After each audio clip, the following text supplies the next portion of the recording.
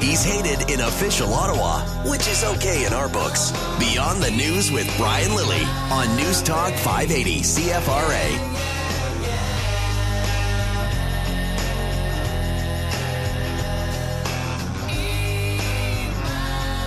Donald Trump is a really bad man that's deporting everyone on the planet. Hello, welcome to the program. My name's Brian Lilley, and I'm here to bring you the truth about DACA, the so-called Dreamers Act. You may have heard that Donald Trump is looking to deport 800,000 people. You may have heard that he's changing an Obama administration era law that allowed people that came to the United States illegally as children to stay in the country.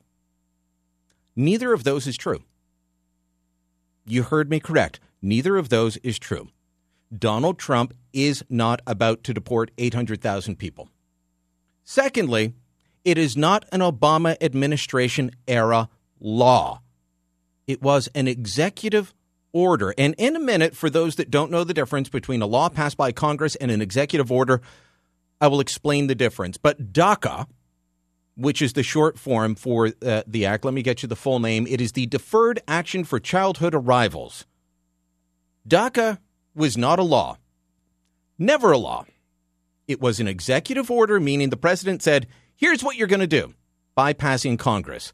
Today, Trump's Attorney General, Jeff Sessions, came out and said, DACA is going bye-bye. I'm here today to announce that the program known as DACA that was effectuated under the Obama administration is being rescinded. This will enable the Department of Homeland Security to conduct an orderly change and fulfill the desire of this administration to create a time period for Congress to act, should it so choose. Why is he saying give time for Congress to act? Because they're withdrawing the executive order, but giving Congress 6 months to act. Now, why does this matter? This matters because immigration law is supposed to be decided by Congress. The United States is a republic. It's not even a democracy if you want to get technical. It is a republic. And under their system of government, there are equal but separate branches of government, as there somewhat are in our government, except they're not exactly separate. In Canada, the executive, the prime minister and his cabinet, sit in the legislature. In the United States, they don't do that. So you've got the executive branch. That's the president and his cabinet. You've got the legislative branch. That's the House of Representatives and the Senate. And then you've got the judiciary, all the federal courts, the Supreme Court, all of that. The legislative branch is supposed to propose and pass laws. Now, the president has a say. They can veto a law. They can sign a law. They can use their bully pulpit to try and force change. But the president doesn't make law by decree. And yet that is what Barack Obama did. Because in June 2012, Barack Obama went to the Rose Garden. This is the 15th of June, 2012. Barack Obama went to the Rose Garden and made a speech. And that's how the Dreamers Initiative, or DACA, came in. Now, why did he do it that way? Why did he go around Congress? Because he couldn't get it through Congress. And he couldn't even get it through Congress when the Democrats held both houses. When the Democrats held the House and the Senate from 2008 to 2010, this was all talked about. Immigration reform was talked about. But he couldn't get it passed. In 2010, the Republicans took the House of Representatives back with the Tea Party movement during the midterms. And then in this last election, they were able to take back the House, the Senate, and the White House. So they're in control. Now, don't get me wrong. I understand why people would support something like DACA. DACA says if you are a child who was brought here by your parents and you meet certain requirements and you pay $495 and fill out these forms, essentially they're saying pay a head tax, which liberals hate except when they bring it in, which they do often. If you do all of these things, then you can stay. I understand the desire to say, look, they came here as kids. They came here as children, and they had no choice in the matter. And I get that. If I was to smuggle my kids into another country, they would have no say in the matter. Well, the older ones might now. But you're talking about little kids. You're talking about a 4-year-old. Do they have a choice that their parents smuggled them across the border? No, they don't. And I understand all of those arguments. But that doesn't change the fact that the headlines you're hearing, that Donald Trump is deporting 800,000 people, young people that grew up in this country, they don't know anywhere else, that's not what he's doing. He's rescinding an executive order. Now, I think that Donald Trump has brought in too many executive orders himself. But Barack Obama was the king of executive orders. If he couldn't get something passed through Congress, he would sign an executive order effectively telling the different branches of government how they're going to act. And that's what DACA did. It told Homeland Security and other branches of government, ICE, the Immigration Customs Enforcement, it told them how to treat these people. It told different branches of government what services to give them. It told them how to process them. But none of it was by law. The United States overthrew a system of rule by king in 1776. And despite George Washington being offered the position of king, they have always refused the idea that they would go back to having a king. This is why the power of the executive order, regardless of who's in office, Donald Trump, Barack Obama, George Bush, Bill Clinton, regardless of who's in power, it should be used sparingly, if at all.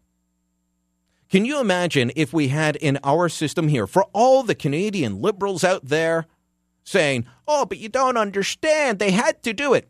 How would you feel if Stephen Harper had this power when he was in? That he could just decree law, or de facto law, because it never became a law. For everyone arguing about this, we do not have this power in our system. Justin Trudeau cannot change the law with the stroke of a pen, and no debate in the House of Commons and the Senate. But that is what an executive order does. And yes, Donald Trump has used them, and I don't agree with him using them, and I didn't agree with Barack Obama using them. But Barack Obama brought this in by fiat. He acted as if he was a king and changed the law to suit his needs. And he changed it in a way that Congress had rejected under both parties. Both parties had looked at his proposals and found them wanting and said, no, sir. No, Mr. President.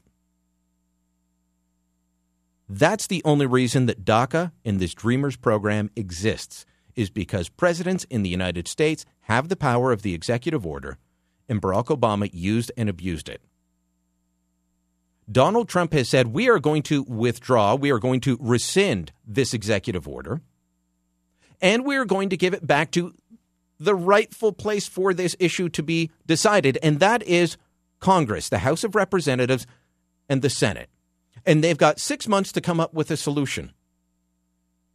So for everyone that is confused when Donald Trump is going around saying the clip that I'm about to play you, saying I have great love for these folks, hopefully we can work something out, that's what he means. Well, I have a great heart for the folks we're talking about, a great love for them.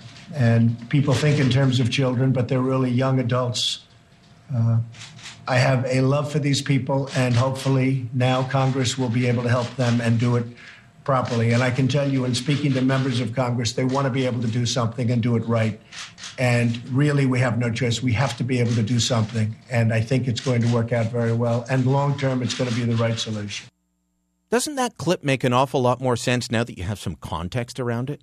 Now that you've gone beyond the talking heads screaming that Donald Trump is mean and hates immigrants? I'm seeing a headline on the TV next to me that he's ending protections for young immigrants.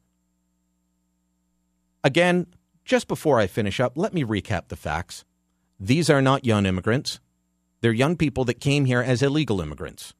And yes, while I have compassion for them because they had no choice as a child, that still remains the case. 2, Donald Trump is not about to deport 800,000 people. He's not about to do it because he has rescinded the executive order and said to Congress, you figure this out. 3, Barack Obama brought this in with a speech. That is not legislation. That is not how the process is supposed to work in any country that says they want to uphold democracy.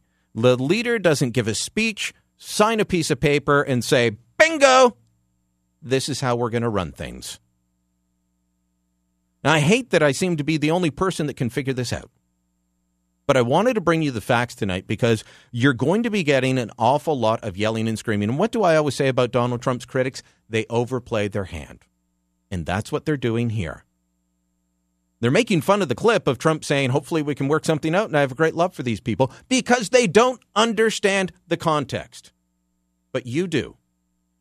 I'm going to ask you to share this on Facebook. I've been doing a Facebook Live video. If you're just listening on the radio, if you're on Facebook, go to my Facebook page, facebook.com/Brian Lilley. Share the video so that people know what's going on. You'll also find a video over on the CFRA Facebook page of me dropping by the pop-up injection site. Today is day 12 of the pop-up injection site that is a short walk from this studio that neither bylaw nor Ottawa Police nor City Council have done a thing about. Well, City Council did something. The city went and put up a sign encouraging parents to enroll their children in rec center programs at the building next door to the heroin injection site. Just after 8 o'clock, we're going to speak to Ottawa Police Chief Charles Bordelot about why nothing's being done on this front. Coming up after 7:30, Justin Trudeau is failing Canada on NAFTA. We'll talk to Carlo Data from the Canada West Foundation about that. Sorry, Carlo Dade from the Canada West Foundation about that. We'll speak to Pierre Poilievre, Conservative MP, about small businesses under attack. And at 8:30, today's the 20th anniversary of Mother Teresa's death.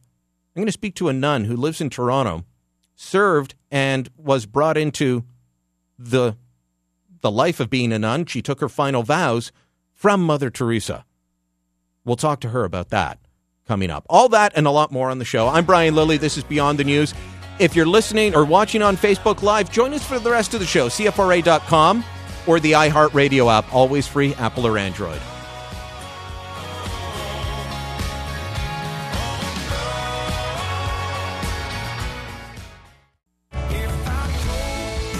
Beyond the News with Brian Lilley. Join the resistance on Facebook and Twitter at CFRA Ottawa. May I have your attention, please? Brian Lilley's 5 Things You Need to Know. Now, story number 1 that you need to know, I've already explained part of it. Dreamers, DACA, however you want to call it, and how, well, just about everybody else has it wrong. We are people of compassion, and we are people of law. But there is nothing compassionate about the failure to enforce immigration laws. Enforcing the law saves lives, protects communities and taxpayers, and prevents human suffering. That is U.S. Attorney General Jeff Sessions talking about the decision to rescind the Obama administration executive order on the Dreamers and tell Congress, you've got 6 months to figure it out. It's your job anyway. Speaking of enforcing laws, story number 2, you'll hear just after 8 o'clock today, and you can find the video of me talking about it at Facebook Live on CFRA's Facebook page. Right next to a community center in a public park, next to a sign that the city is encouraging parents to enroll their children in rec center programs like swimming lessons and tap dance classes, sits the heroin injection site, the quote-unquote pop-up injection site, now on day 12. Coming up just after 8 o'clock, you will hear from Police Chief Charles Bordelot on that, and I will also read to you the response that I got to questions from Bylaw and Anthony DeMonte down at City Hall. I asked the mayor, I asked Bylaw, wasn't really getting much of a response, and you'll be shocked at what little response I did get. Story number 3 that you need to know about gas prices. Do you know what they're paying in Buffalo right now? $2.50 a gallon. $2.50 a U.S. gallon. That works out to, in Canadian dollars, 82 cents a liter. Or put it another way, $3.09 Canadian for a gallon. In Ottawa, we're paying $1.28, $1.29. On my Facebook page, you can see me ranting about this. Facebook.com/Brian Lilly. You can see me ranting about it and breaking it down. $1.29.2 at one local Esso station. Not picking on Esso, they're all the same. That works out to $4.85 a gallon Canadian. So we're paying, let's just use liters, okay? Because that's how we all buy it. But in Buffalo, they're paying 82 cents a liter. In Toronto, they're paying about $1.20. Now, Toronto's closer to Buffalo. There's a lot of gas comes in from Buffalo. It's a pricing station for processed gasoline. They're paying 82 cents Canadian a liter. Toronto's paying just under $1.20, about $1.18, $1.19. We're paying $1.29. Dan McTigg from GasBuddy.com says, we will see some relief in the next couple days, but not an awful lot. Thursday, in Eastern Canada, you will see a 4 cent a liter decrease. So if you're paying in Ottawa $1.29, Toronto $1.30, you will see prices fall. We're going to see prices fall, but not by a whole heck of a lot. It's a little depressing, isn't it? It's, in my view, it is a combination of high taxes and gouging by the companies. Obviously, we're always going to pay more than the Americans because we pay more in taxes. But there's also got to be some gouging going on. It was in the United States that the hurricane happened. I know it's a world price for oil. I know it's a world price for gasoline. And even if we were refining everything here, it just simply wouldn't change the fact that we'd pay more. But not that much more. Story number 4 that you need to know, Bill Morneau continues his class warfare against Canadians. The silver spoon born with a silver spoon in his mouth, Finance Minister Bill Morneau says small business owners in Canada have an unfair advantage that could create two classes of Canadians. Yeah, those that work for the federal government or big companies like Bill Morneau and the rest of us struggling to make a buck. Morneau was in Vancouver today. The rest of the Liberal caucus is in Kelowna for their retreat. He went to Vancouver to meet with small business owners who are furious about it. But he says small business owners in Canada pay the lowest income tax of all G7 countries, and that encourages businesses to create jobs. But he says the current system isn't sustainable. You know what's not sustainable? This government. We'll talk more about that later. 7:50, we'll talk to Conservative MP Pierre Poilievre because he's been inundated. If you follow him on Twitter, he's been inundated with small business owners. One guy even grabbing him, I think he was doing a local fun run on the weekend, and a guy on the side pulled him out. Story number 5 that you need to know about, it's both fun and sports. The New York Yankees have accused the Red Sox of cheating and stealing play signals. And the Red Sox have said, yep, you got us red-handed. So this is how it's been working. It was a plan that the Yankees caught the Red Sox doing. Yankees GM Brian Cashman says they caught them stealing signs and relaying the signs using an Apple Watch, the New York Times reported. Cashman sent video of a Red Sox employee to the commissioner's office, which corroborated the accusations. It's unclear what the punishment will be, but hey, don't worry. The Red Sox are now saying that the Yankees were stealing off of them as well, using a different system. Is this going to be the Black Sox of 1919? We'll see. I'm Brian Lilly. This is Beyond the News. Carlo Dade from the Canada West Foundation coming up next. Trudeau, Freeland, and the virtue signaling towards a new NAFTA deal.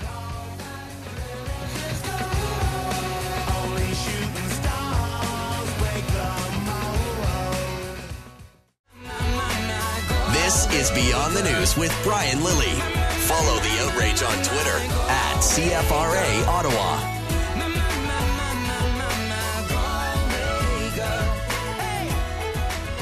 I don't know if Galway Girl is the right song for right now, considering that we're talking about something that's happening in Mexico right now. That, of course, being the NAFTA negotiations. They're going through the second round in Mexico right now. The third round will start later this month here in Ottawa.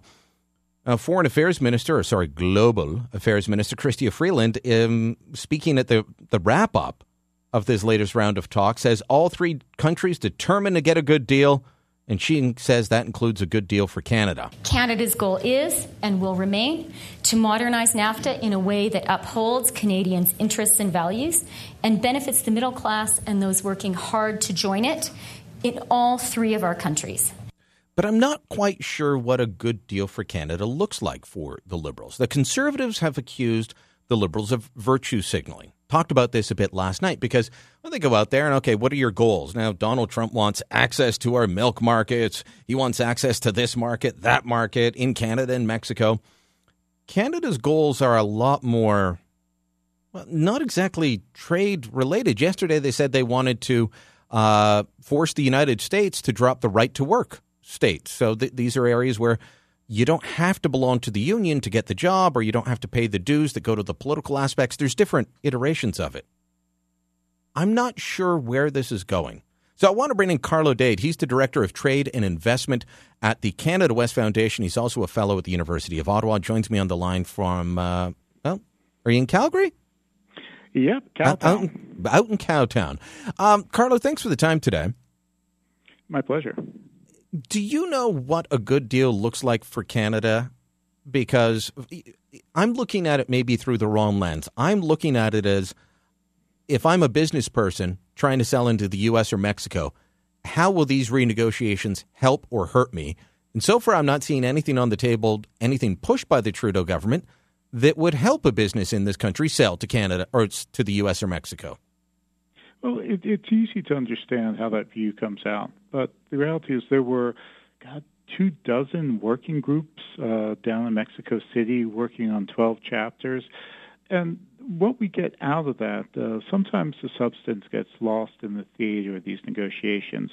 Increasingly in the modern era, I hate to use phrases like increasingly in the modern era, but you know what I mean, trade negotiations are as much about public theater, playing to your base, tossing red meat out to different groups, beating up the other side in public, than it is the actual substance. So what we're getting a lot of, if that gets picked up by most of the media, is the theater, and that's by design. The trade negotiators toss it out, governments toss it out, they're playing to the crowd. There were things of substance that were put on the table. The Americans are hinting about auto content rules. Agriculture is going to come up. The Americans have started hinting that they are going to go after supply management, though they haven't tabled text on that yet. So there's quite a bit of substance there, but there's also a heck of a lot of theater. So I guess all sides are engaged in theater to a degree then. We're mostly focused on Donald Trump and his tweets. Correct. But you don't see what your own leaders do, your own government does. It's easier to pick up what the Mexicans are doing at the labor protests in the streets, or the threats that, my God, you better hurry up and negotiate before AMLO, Andres Manuel López Obrador, the Mexican Bernie Sanders, comes in. So it's easier to pick up what other folks are doing and easy to ignore what the Trudeau government's doing with gender, with a chapter on the environment that the Americans aren't going to take seriously, and everyone knows the Americans aren't going to take seriously. But the Americans do have some serious proposals on the table, and I guess that's what I'm wondering when it comes to Canada. I mean, they've said they want access to, or they want to at least have on the table, supply management. That's not new. That happens pretty much every trade negotiation, and it may go somewhere, it may not. But they also want access to our banking sector, and we don't really have a leg to stand on when you look at all the banks that Canadian banks own overseas or in the U.S. BMO's big in the Chicago area. TD's big everywhere. Royal Bank has holdings down there. Scotia, Mexico, yeah. Yeah, Scotia's in Mexico and the Caribbean. So what are we looking for that would give us better access? What do the Americans protect that we might be able to say, well, okay, if you want this, give us that? Because that's essentially what I'm looking for, Carlo, is what are we going to push for other than stuff that is about gender and the environment? There's already a chapter on the environment in there, and now saying adopt Canadian labor laws. Yeah, so the chapters that they're pushing for, if you look at the just renegotiated Canada-Chile agreement, we managed to get a chapter on gender in there. And I tell you, I've seen more substance in a cloud of steam than I have in that gender chapter. It kind of makes you wonder what they were thinking. But then you read it and you realize, well, it's of the word that I take it the conservatives are using, virtue signaling. There's one of the penultimate clauses in the page and a half of the gender chapter says, oh, and by the way, nothing in this chapter is actionable under the enforcement clauses of this agreement. Great. So why'd you bother even writing it? We've got a chapter on gender in our agreement with Chile, but if they changed governments and they brought in a law that said all women must be paid half of what a man is, we couldn't go to them and say, well, this isn't fair, and we're going to action on this. Well, what we could do is pull up the chapter that says non-application of dispute resolution, Article 6. A party shall not avail itself of dispute resolution mechanism provided in chapter with respect to any matter arising in this chapter on gender. So it's meaningless. The chapter on gender under the Chile agreement says it's all nice, it's all fluff, but anything that we mention here, you can't bring action under the dispute resolution clause of the trade agreement. So, again, it's what the conservatives are calling virtue signaling. So they're not necessarily wrong, not that they didn't do this on their own. I mean, I've read so many different agreements, Carlo, that international agreements, it's got a lot of flowery language that means nothing. And this one actually has Article 6 says, and by the way, this really does mean nothing, not applicable to dispute resolution, just in case you missed the flowery language signaling that this was all strum and drowned old noise without substance. We're going to put it in that not applicable to dispute resolution. So, but I don't think the Americans are going to agree even to something like that. Under NAFTA. Though with Ivanka Trump, you never know. Maybe this will turn out to be a brilliant ploy by the Trudeau government to get Ivanka Trump to go after her father. I'm being generous. Speaking with Carlo Dade, Director of Trade and Investment at the Canada West Foundation and a fellow at the University of Ottawa. But Carlo, the Americans are very protectionist of their agriculture sector. We export, and even with NAFTA, have been at the mercy of the Americans at times. I mean, couldn't we push for better access on agriculture, which is agriculture and agri-food is such a huge part of our economy. Those of us living in cities seem to forget that an awful lot, but it's a huge part of our economy. Couldn't we be pushing for better access on that or other sectors rather than making this the public focus? It will be. And again, I would stress that this is theater and the substance. I would point to a couple things that the government's done that I would give them real credit for. One, on the labor mobility. So NAFTA is 23-some years old. The ability of Canadians to get into the States for trade and services. Take the oil sector. It's not just oil we worry about flowing across the border into the States and into Mexico. It's workers from the oil patch, the rig guys, the Mac guys, being able to go down and work on contracts seamlessly in the U.S. So the whole trade and services, where we actually have a deficit with the U.S., could really be helped by enhancing the ability of Canadians, lawyers, engineers, all the professions to go down and take part. Journalists? We're currently blocked. I don't think journalists would actually want to go to someplace where you're considered public enemy number one to work. Well, I just remember having a guy in the States try to hire me years ago, and eventually he gave up because of the it was a small independent station, but they invested heavily in news and wanted me there, and he gave up because he said it's going to cost me way too much to get you a green card. And also, to just work on short-term contracts. If you're selling equipment, we've got ag equipment manufacturers here in Western Canada that are selling equipment down in the States. It would be nice to be able to also sell service, so to be able to get technicians to go across the border for a few days or a week to service, to remove the constraints. We can make a lot of money on services. So I applaud the government on that. The other area they're really pushing is regulatory cooperation and convergence with the U.S. Our real advantage with the U.S. in being able to sell over the Japanese, over the Europeans, is that regulatory harmonization, our widgets meet the same standards. If we're making jelly beans, there's an understanding that we have the same standards.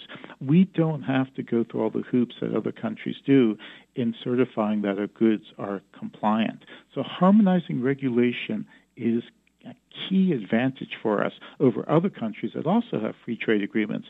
So this government is pushing to try and institutionalize regulatory cooperation, turn it from something that the governments do because they've agreed to something that they have to do because it's part of NAFTA, something that we can count on and not rely on the idiosyncratic whim of a future government to actually allow the regulatory harmonization committees to meet.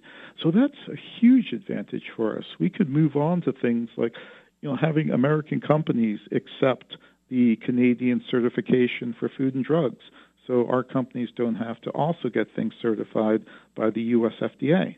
A lot of Canadians would be upset at the idea that we would give up our own regulatory approval, though. But we would have both, and the standards, we've worked together on the standards. Yeah, I'm not against. So there'd be some input. I'm not against these standards, and I've watched it work before with environmental standards on automobiles and different things. It just makes sense if we're this integrated that we walk lockstep. It's just interesting hearing you say the whims of a future president, and everyone assumes that Donald Trump is bad for Canada on NAFTA. If you've covered this like I have, and as you have, Barack Obama tried protectionist measures. All of them have. Oh, God, no. A lot of this started with Barack Obama. People forget that, during the summer of his first run for presidency, he was the most outspoken in terms of wanting to renegotiate NAFTA. Hillary Clinton was, there are some good things, some bad things. We need to take a look, but on balance, NAFTA's been good. John McCain, we need to double down on NAFTA. And then there was Barack Obama. Oh, yeah, forget it. We're going to renegotiate it. So, yeah, people forget that, this has been brewing for some time. But Trump is just a lot more unpredictable. What he's done absolutely true. Yeah, the U.S.-Korea agreement should have us. His move to withdraw from the U.S.-Korea agreement is actually really interesting for us. If he gets away with it, well, it'll be good for Canadian pork producers. We lost our shirts when the U.S. beat us to signing an agreement with Korea. But what I think is going to happen is Congress is going to step up and reassert its role that only it can end trade agreements. Trade is under the U.S. Constitution, Article 1, Section 8, is a congressional responsibility, not a shared responsibility, not in consultation with the president. It's Congress. So there's a real constitutional question as to whether or not Congress can cede the power to the president to unilaterally end trade agreements. Congress has done this, but is it constitutional? We're about to find out with Korea. And if it turns out that he can't do it, well, then his threat to pull out of NAFTA, null and void. All the air left out of it. Carlo, thanks for the time. Hey, my pleasure. Carlo Dade, the Director of Trade and Investment at the Canada West Foundation. Coming up next, Conservative MP Pierre Poilievre will join us to talk about the nattering in his ear he's getting from local small businesses over these small business tax changes. That's coming up, and don't forget, 8:35, your chance to qualify for the Sens Seasons tickets.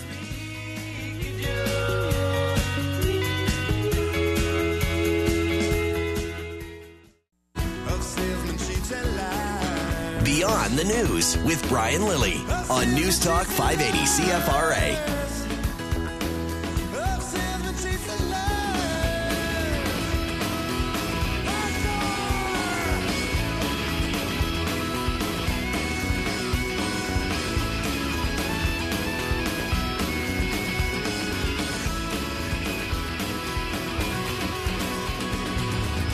Conservatives opposed our lowering of taxes on the middle class and raising them on the wealthiest 1%.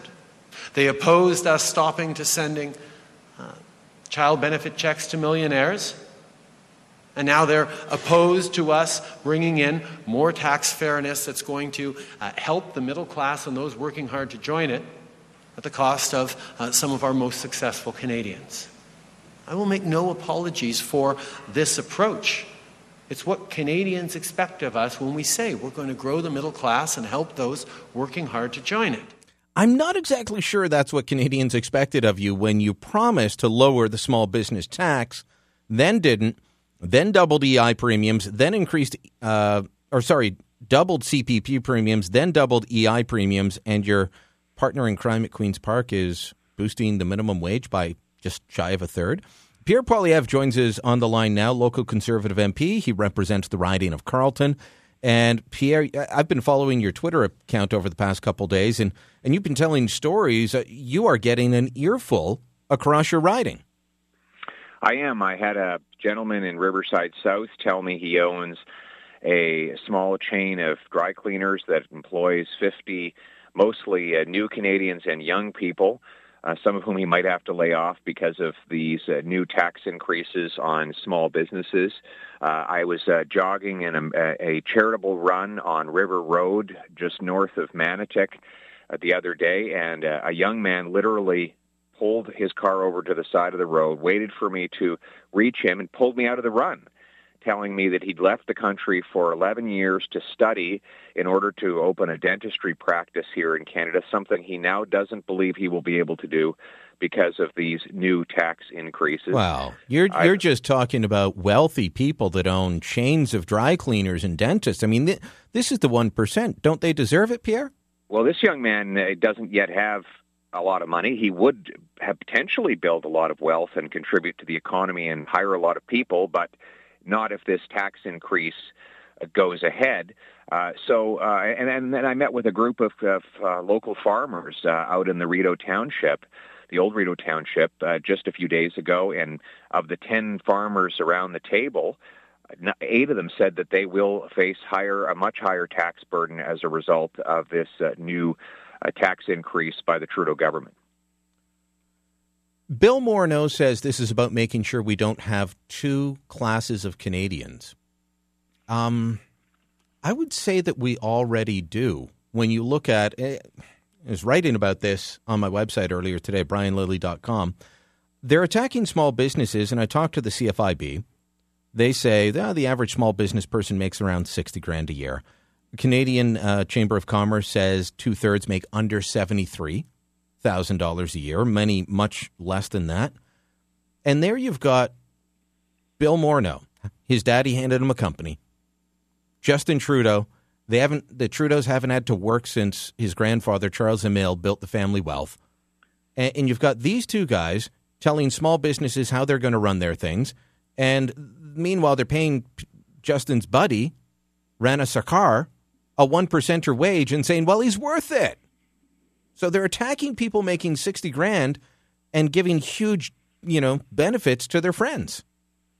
Well, and they're also given $400 million to Bombardier, which then gave its 6 top executives a 50% pay hike, totaling $6 million, at the same time as laying off 14,000 workers. They're creating this new infrastructure bank, which will guarantee the profits of wealthy international billionaire investors who who invest in big infrastructure projects. And the list of benefits for wealthy insiders goes on and on and on.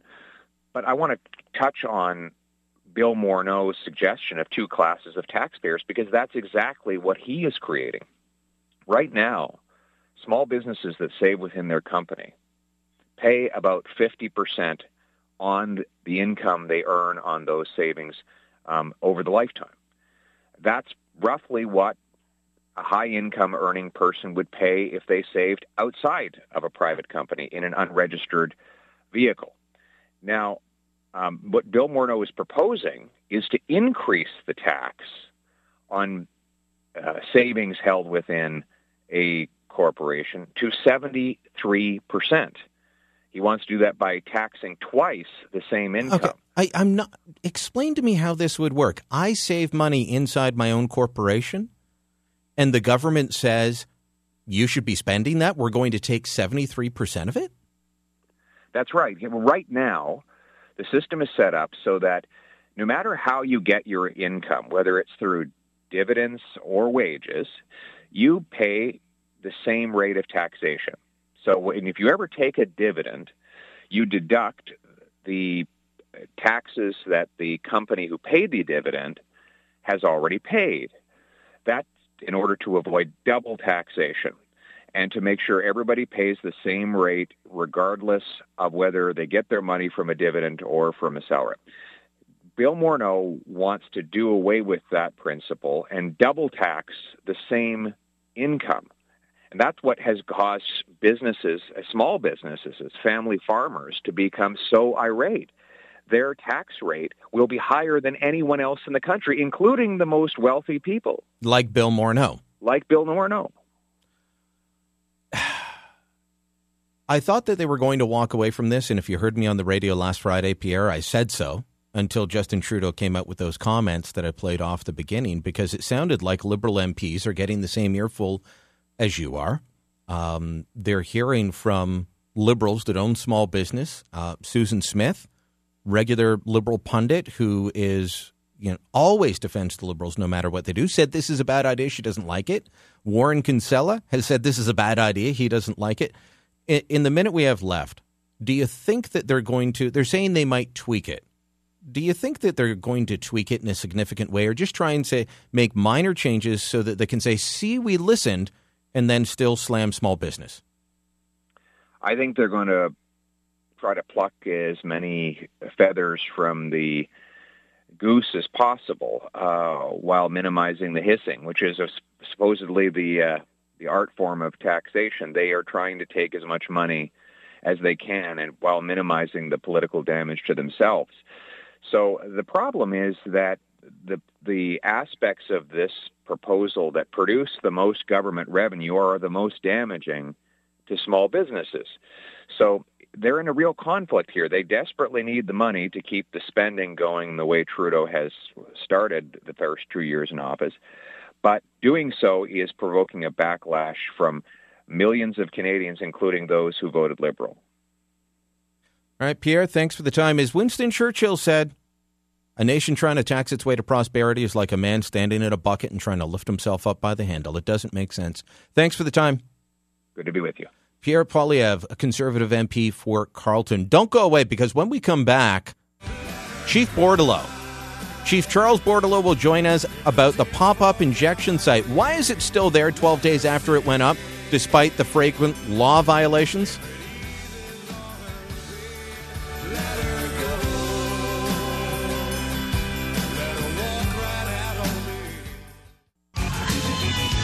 This is Beyond the News with Brian Lilly. Get some FaceTime with Brian. Join the resistance at facebook.com/580CFRA. Today is day 12 of the pop-up injection site, the illegal site that sits in a park next to a recreation center where the city has just put up a sign encouraging parents to enroll their children in rec programs like dance class or swimming lessons. I don't know about you, but I wouldn't want to be taking my kids to dance class or swimming lessons in a building next to a heroin injection site, because that's what it is. They can call it a pop-up injection site all they want. It is a heroin injection site, and it's illegal because it doesn't have the federal exemption from the law. So why has nothing been done? Well, I put this to bylaw and the mayor's office earlier today. Anthony DeMonte, general manager of Emergency and Protective Services, sent a quote saying, bylaw officers have the discretion to enforce in a variety of ways, including the ability to provide a verbal notice to help better inform anyone who may be in contravention of a city bylaw with the goal of compliance. Bylaw and regulatory services provided a verbal notification to organizers of the pop-up site as to the regulations under the city's bylaws. Okay, but nothing's been done. No one's moved. They're there tonight.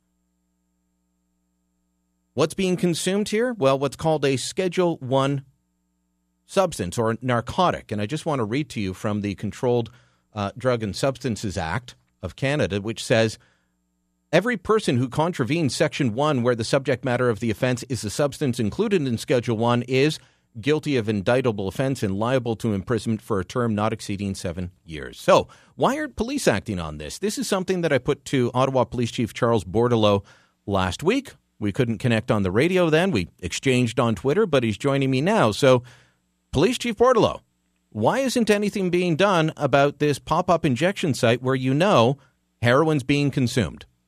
Well, good evening, Brian. I think first and foremost, we've all been watching what's taking place in other communities with respect to the opioids issue. And we're seeing too many deaths right here in Ottawa, too many near deaths right in our community. And we have an opportunity to mitigate the tragedy that's taking place in Vancouver. And how's that? Well, this is a healthcare crisis, and we've learned some lessons from what Vancouver has done. And quite frankly, it's gotten out of hand, and I don't know how they're going to recover. But in Ottawa, we've got an opportunity to try to mitigate that. And police can play an important role, but it's a very complex situation. It's a complex issue. Now, the medical experts tell us that harm reduction works. But there is a harm reduction site that has a federal exemption from the law that is not set up yet. This organization does not have an exemption, nor do they have the trained professional staff to deal with this. Absolutely, Brian, but just let me finish now. So we know that harm reduction works, but it's only one of the components of an overall drug strategy. And that's why we've equipped our officers with the naloxone, because we're seeing it firsthand as far as what's taking place in our street. Now, as you mentioned, Sandy Hill has applied and got their license. They got their exemption from Health Canada. And our concern has always been around public safety and the potential impact on crime and disorder issues, potential trafficking, and increased crimes in the area of the supervised consumption site. Now, as you pointed out recently, this group opened up a pop-up site in the Raphael Boudet Park. We all agree that a public park is not a good location for this type of activity. In fact, it's a terrible location, and it's a city-owned park. And I know that there's the city. That's not what parks are designed for. That's not what they were built for. Now, we also know that there's some active discussions taking place right now to try and relocate the site to. It's been going on for more than a week, and nothing's happened. Absolutely. Well, there are some discussions. There's some movement to try to move it to a more appropriate location. Excuse me for a minute. We encourage those discussions. But Chief Bordelot, with all due respect, whether it's moved to a new location or not, it is still illegal and in violation of a federal law, a very serious federal law. I agree with you, Brian. So let me put to you the question that I put to you on Twitter last week, and I ask this in all seriousness. Can you give me a list of laws that I can violate inside the city of Ottawa that you and your officers will not charge me for? Well, I think that's a very simple question to a complex issue. No, it's not. We either have rule of law or we don't. No. Well, we have discretion, and I think this is a case where we need to use that discretion. As a police service, our primary role is for public safety and enforcement. Now, first and foremost, the volunteer healthcare providers that have opened up a site have done so without a license. So that's a public health issue, and it's a Health Canada issue. And police have no jurisdiction over that fact that they are operating without a license. I'm sure that the oversight bodies where these volunteers are employed with probably have an active interest or should have an active interest in the activities of these individuals. Now, the park is city-owned, so we are supporting the city in their decision-making process with respect to determining if they are going to prohibit this type of activity and start the process of enforcing bylaws. As you've said, we've supported the city bylaw in attending and providing them a verbal warning. Now, the city has the ultimate decision as to whether they will allow that site to continue operating and enforce the bylaws. Once they make that decision, the police service will be supporting city bylaw, and that's their decision. The mayor says that they can't direct you on how to enforce the law. So you decide whether to charge someone with trafficking in heroin, possession of heroin? So, absolutely. So on the bylaw issue, so you're the city decision. Heroin possession and consumption in Ottawa is now de facto legal. No, Brian. Now let's use some common sense. No, I am using common sense because you're not applying the law. The individuals using this site, okay, they're addicts, they're vulnerable, and we don't want to be seen as criminalizing them. The court is not a place for these individuals to be. The court process wasn't intended for these. These people need help. But let me give you a real life solution. So if I look at if I use your analogy, if I go in and now start arresting and charging these individuals, first of all, my officers have to have reasonable and proper grounds. Just the fact that they may be visiting a site doesn't necessarily mean that they have drugs. Our officers, there's a Charter of Rights, and our officers. Well, it's a public park. It's a public park with a tent put up in it. There's no right to privacy in that tent. Your officers could walk right in. It's a public park. I can't go and search individuals without. If you walked into that tent, you would find people with tourniquets around their arms shooting heroin. Now, if I was pulled over, going home to Canada tonight. I don't live in Canada, but if I was pulled over, I think it's to use an example of one individual being caught with drugs, like the situation you're about to explain. It's not fair to compare to the complex issue that we're currently facing. And I'll use I could be an addict living in the suburbs. No, Chief, I let you speak. We're having a conversation. Absolutely. So let me finish the question. Sure. I could be driving out to the suburbs tonight. I could still be an addict. You catch me with heroin. Do I get to say, well, it's a complex situation, don't charge me? I think if you're looking at the situation that we're faced with right now with the opioids crisis and what these individuals are trying to do and providing support and help to these addicts and these vulnerable people, I think we need to factor that into consideration when using our discretion. I'll use the example of sex trade workers. We no longer go out and arrest and charge sex trade workers. We focus on the Johns that are targeting the most vulnerable, and we try to provide support and help to these sex trade workers, the homeless people who are begging on the streets, who are most of them have potential addictions, mental health issues. Mm-hmm. We don't focus and target and put them through the court system unless it's a last resort. And we will always have the ability to enforce the laws and use our discretion, but that's an option for us to use at the most appropriate time. Okay. In our professional opinion, at this point in time, us going in there and starting to arrest and charge drug addicts who are going to seek help or trying to deal with their addictions is not the most appropriate course of action. I think there are no programs at that tent to deal with addictions. Well, I agree with you, and I think that's why we encourage Sandy Hill to open up their doors. We encourage public health to continue having discussions with Sandy Hill. Here's my problem, though. Sandy Hill has the federal exemption. Yeah. These guys do not. They are flouting the law. They're thumbing their nose at the law. And you and City Council and bylaw and Anthony DeMonte are failing the City of Ottawa because you're saying if you have your heart in the right place, the law doesn't apply to you. So when you say, Brian, that they are flouting the law, who are you talking about? I'm talking about the guys at the pop-up and injection site. Okay, yeah. So from a criminal law perspective, they've opened up something that's illegal that they need a license for Health Canada. So I would encourage Health Canada and Public Health to deal with that. Police have no jurisdiction over them opening up a site without a federal license. That is not a policing issue. Okay, and you've explained that already. And what we've said to the city is that we encourage you to write to the oversight body, whether it's their nurses or the College of Physicians and Nurses or whatever body oversees these professionals, because there are professionals in their day jobs.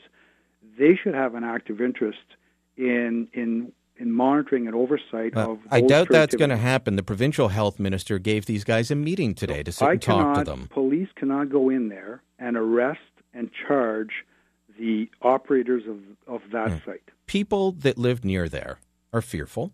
They're upset. If this was going on in the park around the corner from your house, would you be calling your city councillor? Would you be calling for the police? Would you be calling for bylaw to act and do something? I said a public park is not an appropriate location. We've had, and mind you, we've had a handful of complaints, and I've had hundreds of emails supporting this activity, this pop-up site. I agree. A public park is not appropriate at all. It's a terrible location, and they've done no consultation whatsoever. And you look at Sandy Hill, who's gone through the hoops and around getting a license and getting their exemption, and they've done that. So Sandy Hill, I know, has been working very closely with public health and these organizers to try and move it to a more appropriate location. If the city decides to say that this is in contravention of their bylaw, it's against public use, we will go in there and we will support the city in executing and enforcing their bylaws. Chief Bordeleau, you know that I like you and your organization, respect the work that you do, but it is just disheartening to hear that everyone just says their hands are tied when we've got Health Canada violations, Controlled Substance Act violations, bylaw violations, and everyone just says, well, it's up to somebody else. Well, I don't think we're saying it's up to somebody else. I think we all have a responsibility to try and deal with this. Yeah, so it's not a black and white issue. It's a very it's an issue of it's an issue of the law doesn't apply if your heart is in the right place with the right progressive cause. Actually, I think we're exhibiting the behaviors of modern day police service that understands the complex issues of a community that's dealing with a crisis on the healthcare side, and we're trying to play the role of that progressive police service to try and deal with issues. You're not seeing Vancouver, you're not seeing Toronto going in and shutting down, or because they don't have authority, but to go in and start arresting people. I think it would be irresponsible as a police service to go in there and start arresting and charging these drug addicts who may be in possession of some illegal substances. Are you going after the dealers in the area? Absolutely. We have a presence in the area, and that's who we always target, and these traffickers and the drug dealers that are preying on vulnerable people. And that's what we do in the downtown core. That's what we do in other problem areas, and that's what we're focusing on in the Raphael Brunet Park area. So we're not doing. I disagree that with your statement. We are doing things. I know it's frustrating from the outside looking in that there doesn't seem to be any progression, but you can't just snap your fingers and expect this type of issue to be resolved in a very short matter of time. A final question to you. You and I talked about a year or so ago now about the looming opening of the legal safe injection site. Yeah. And the ability of police to make sure crime doesn't go up. I know everyone always says crime didn't go up in Vancouver. Well, it did at the beginning. Then they added 90 new police officers. Will you have the resources to be able to make sure that around the site in Sandy Hill that crime doesn't go up? Well, we've asked Sandy Hill is that they own part of this responsibility. As the owner of this site, they should have security and visible presence at the site and in the neighborhood areas. And that's the challenge we threw back to Sandy Hill, that their plan wasn't adequate in addressing concerns from a safety perspective in the community. Will you be able to add more officers to the area? We'll be responding to calls for service. Our officers will have a proactive presence, but I don't have the resources to start dedicating officers to be patrolling that site. That's a responsibility that belongs to Sandy Hill. And we suggested that they have either security or they have community ambassadors for the purpose of walking around the neighborhood and dealing with potential addicts that are walking around or potential traffickers and calling us. So we've asked them to bolster their security plan to deal with that issue. All right, Chief Bordeleau, thanks so much for the time. You're quite welcome, Brian. Good night. Ottawa Police Chief Charles Bordeleau. It's good sport because I wasn't easy on him, but these are tough questions, and somebody has to face them. When we come back, it won't have much time, but I will talk to you about gas prices. Some small relief on the way. Brian Lilley, Beyond the News, News Talk 580 CFRA.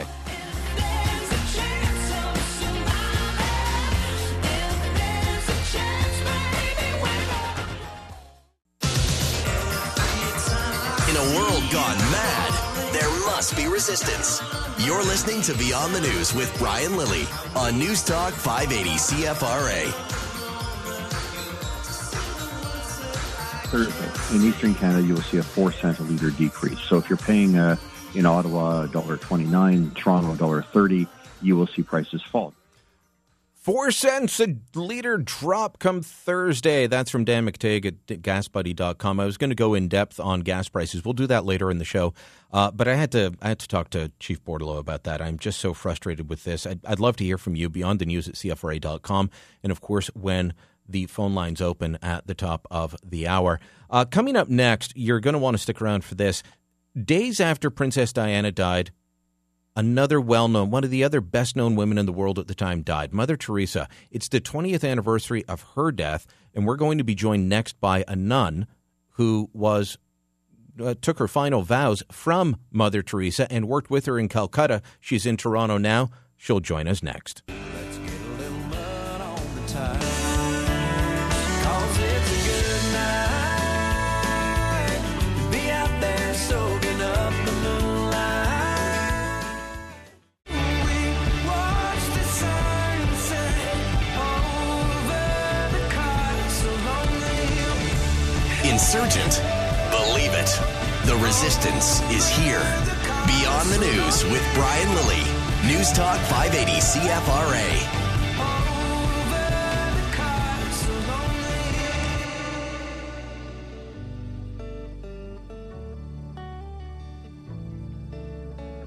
She was born in Macedonia on the 26th of August, 1910, and became world famous in a rather unusual way. Agnes, I can't even actually say her last name. Might ask our next guest this. Agnes was her birth name, but she became known as Mother Teresa, or Saint Teresa of Calcutta. This young woman born in Macedonia in 1910 decided to enter the convent and then went to one of the poorest parts of the world in Calcutta, intended to the people of Calcutta in an area where the caste system still exists, and gave them health care, gave them love, gave them nurture. She died 20 years ago today, just days after Princess Diana, and there was a lot of hoopla about the 20th anniversary of the death of Princess Diana. I would argue that at the time, in 1997, they may have been the two most famous women in the world. Because while Mother Teresa was a Roman Catholic nun, her work inspired people around the world and transcended those within the Catholic Church. Sister Bernice joins me on the line from Toronto. And Sister Bernice, you have a direct connection to Mother Teresa. You worked alongside her. Tell me how that came about. Well, first of all, I first met Mother Teresa in 1982 when I entered as an aspirant.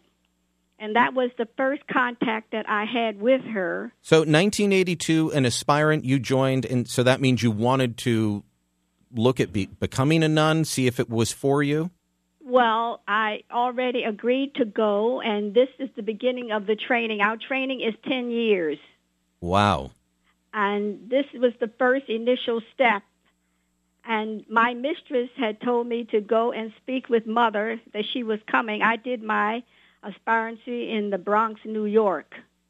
And Mother came that day, and I was told this is the first time I'm meeting her, and asked her to give me a name.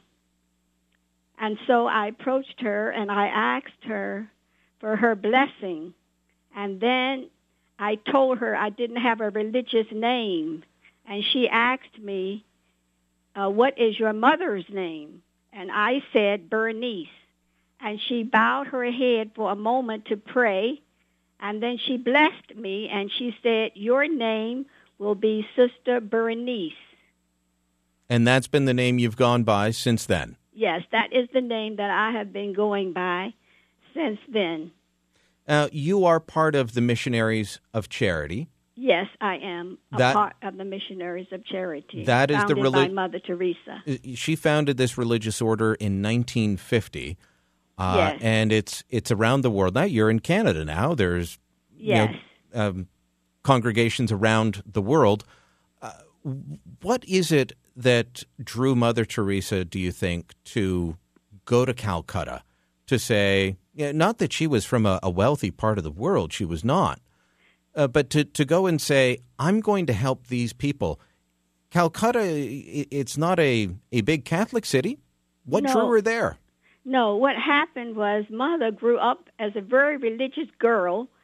What happened, she grew up at a time in her country when there was, they were like refugees fleeing. She was actually in Skopje, and then they were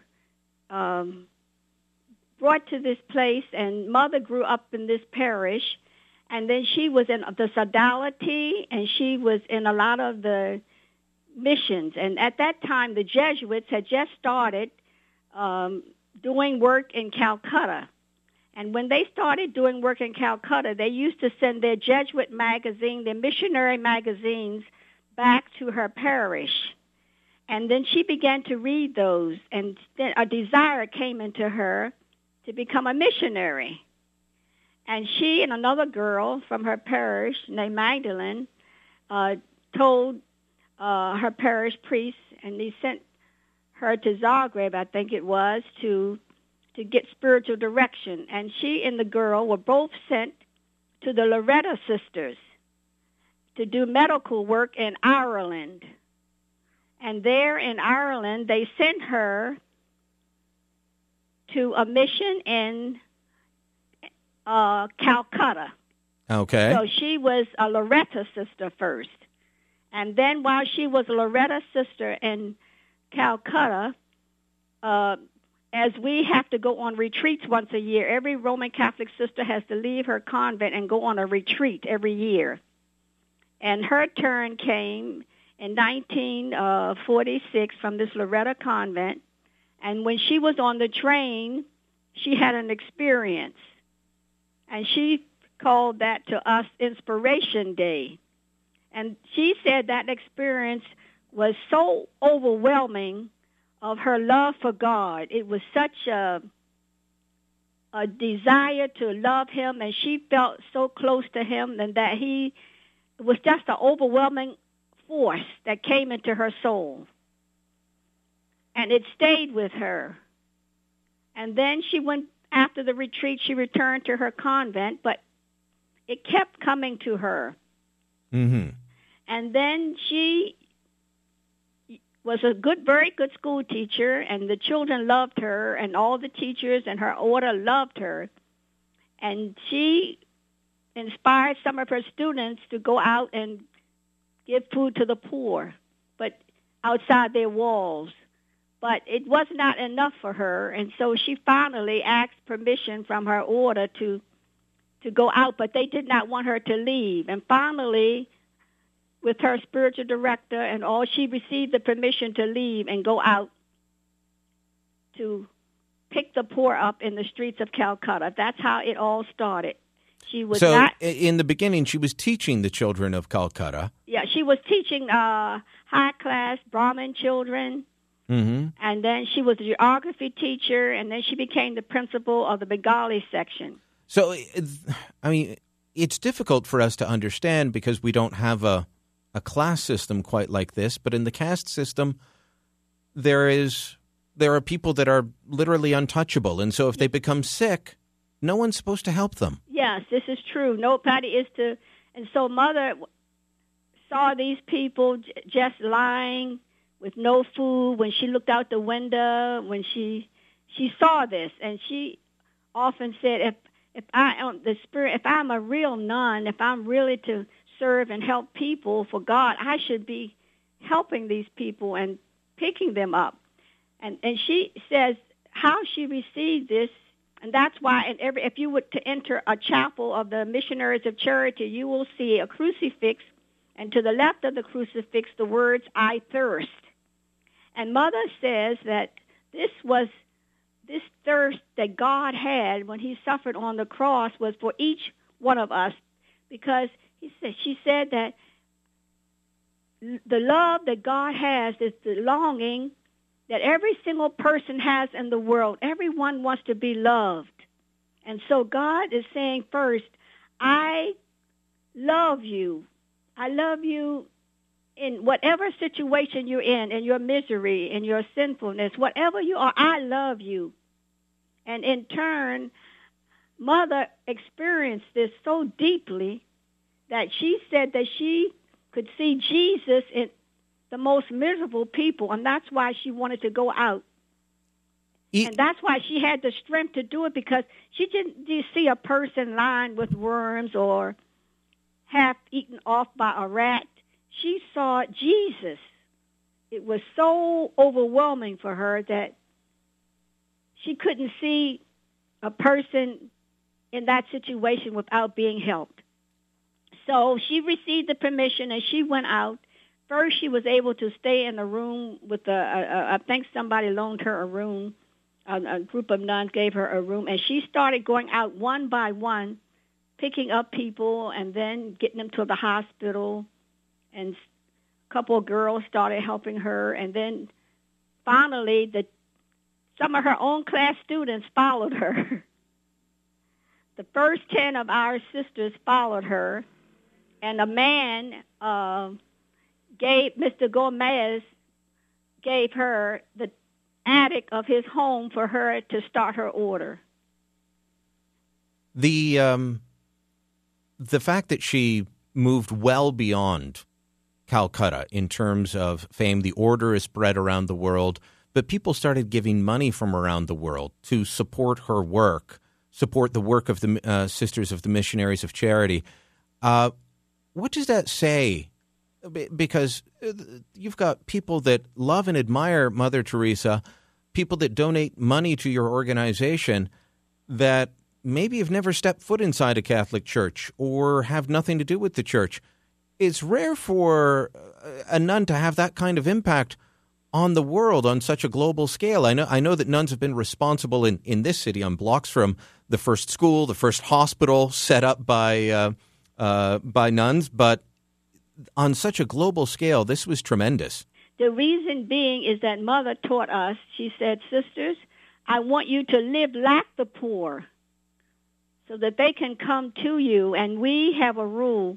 The donations that we receive, we don't use them for ourselves so we can live like the poor, so that the money that we receive, we can give to them directly. So you take a vow of poverty we take 4 vows. We go beyond. We take a vow of poverty, chastity, and obedience, and also a 4th vow, wholehearted and free service to the poorest of the poor, materially and spiritually, being that we cannot receive any money for any work that we do. And we cannot take any money that is being advertised. People have to give freely from their own heart. They cannot go and raise funds in our name or tell people about us in that way. It has to be what we call, Mother said, divine providence. And one day, Mother says, if we keep to divine providence, God will take care of us. And one day, they didn't have any bread for the children at all to feed. And Mother just prayed, and before time, the truck pulled up with a load of bread. And it just recently happened to us.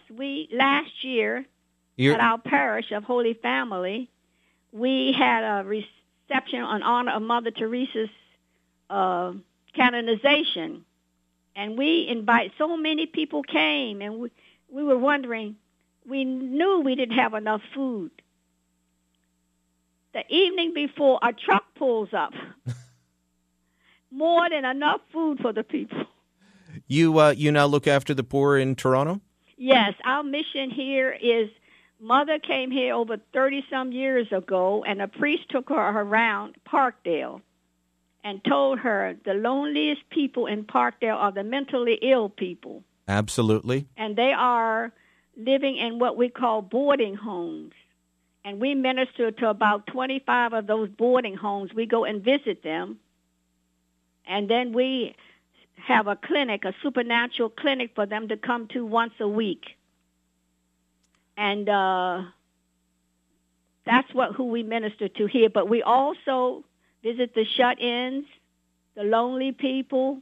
We visit also families, the refugees. We've helped so many refugees get settled and helping them out. We had 2 summer camps. We had 1 month in June, summer camp for the mentally ill people that we serve, and a summer camp for our children. Thank you for the time tonight and speaking to me about Mother Teresa and her work and impact and your work and impact. Thanks so much, Sister Bernice. God bless you and all you do. And we will pray for you and the world. Thank you. Good night. Sister Bernice joining us from Toronto to talk about Mother Teresa. 20 years since she died and the work that she started in 1950 in Calcutta continuing on around the world. Truly amazing. I'm Brian Lilly. This is Beyond the News. Back in a few moments.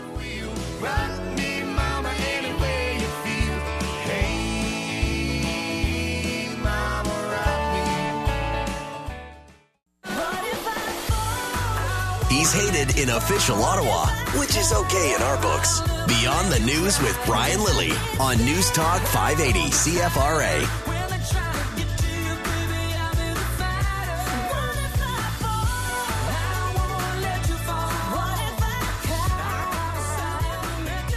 So how are you dealing with the gas price jump? The last time I filled up, and I haven't had to fill up since Harvey happened, I think it was just before the price spike, I paid mid-90s. Now it's $1.29. That's a 30% jump. Normally when people are complaining about gas prices jumping, I'll say, well, what'd it go up by? Oh, it went up by 3 cents. Okay, on a 60-liter tank, we're talking $1.80. It's annoying, and it eats away, but it's not huge. This is huge. As I was saying earlier on, the gas price in Buffalo, New York, a bridge away from Canada, works out to 82 cents a liter. They're paying $2.50 US a gallon. Convert it to Canadian, that's $3.09. Divide it by 3.76, which is what, there's 3.76 liters in a US gallon. It's 82 cents a liter. We're paying $1.29 in Ottawa. They're paying about $1.18 in Toronto. So they're 36 cents above Buffalo. And they all get their gas from the same area in that region. 36 cents above. And we are 47 cents above. Part of that's taxes. Part of that is gouging. Dan McTague was on the Evan Solomon show earlier today and was asked why prices are this much higher in Canada. Yeah, we don't supply enough, especially in Eastern Canada, to meet our own needs. In many respects, we are price takers and we are supply takers. We might have a lot of crude, but the same cannot be said for gasoline. We've shut down a lot of refineries. We've concentrated the players involved in supplying gasoline. And, of course, there really is no oversight to the supply and demand or the actions of most oil companies in Canada. They can do what they want as they please without any type of what passed for oversight in the United States weekly with something like an oil and gasoline inventory report. So, I fought that battle for years. I'm at the point now where I just have to say, look, I warned this would happen. You would routinely pay higher for gas prices, among other things, simply because there is no market discipline in place that allows for competitors to come in and say, look, we can bring those prices down. And lots of people say, well, refine our gas in Canada, then prices will be lower.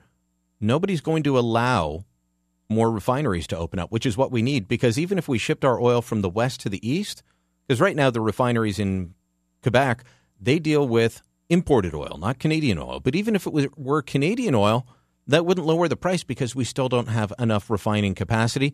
Dan's good news, a small drop come Thursday. In Eastern Canada, you will see a 4 cent a litre decrease. So if you're paying in Ottawa $1.29, Toronto $1.30, you will see prices fall.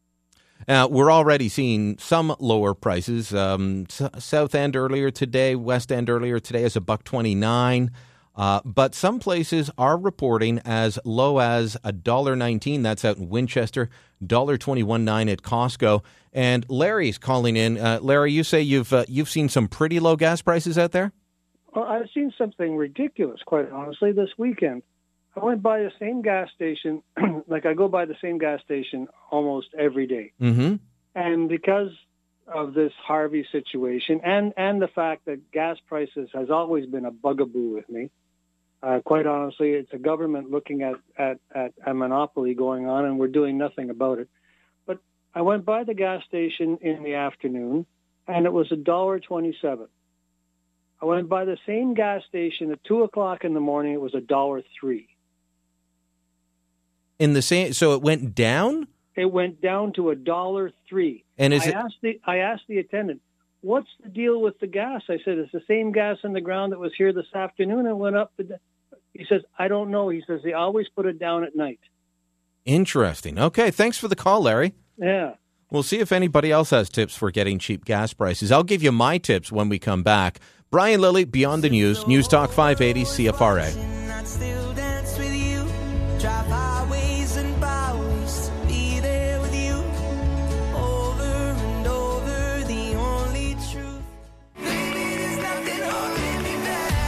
Beyond the News with Brian Lilly. Join the resistance on Facebook and Twitter at CFRA Ottawa.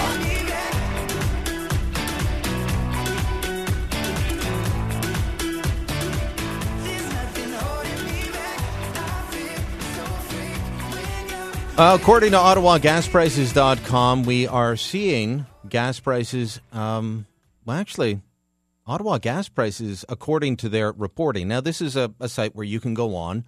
It's part of Gas Buddy, the same outfit that Dan McTague's on. It says the Ontario average is 126.8. The Ottawa average, 127.8. The current national average is $1.21. Here's the good news, is that we are seeing some spots go down, but according to Ottawa gas prices, the overall reporting is for higher, not lower prices. Dan McTague says we should see lower prices soon. Some thoughts. If you need gas, don't fill up just yet. Everyone just put in $10, $15, whatever you need for the next day or so. Just put in that. And drive less, or don't, if you need to buy something at a convenience store, buy it at one not attached to a gas station. Make them feel the pain, and then bring down the prices. When the prices come down, we can go back in. It's 82 cents a liter in Buffalo. I heard Frank Napolitano on the weekend saying it was in the 70s in the Ogdensburg area. That's per liter in Canadian dollars. We're paying $1.29 here in Ottawa. They're paying $1.18 in Toronto. We're all getting our refined gas from the same place. Those are some of my solutions. If you've got tips on that, Beyond the News at CFRA.com or 521-TALK, 521-8255, star 580 on Bell Mobility or 1-800-580-CFRA.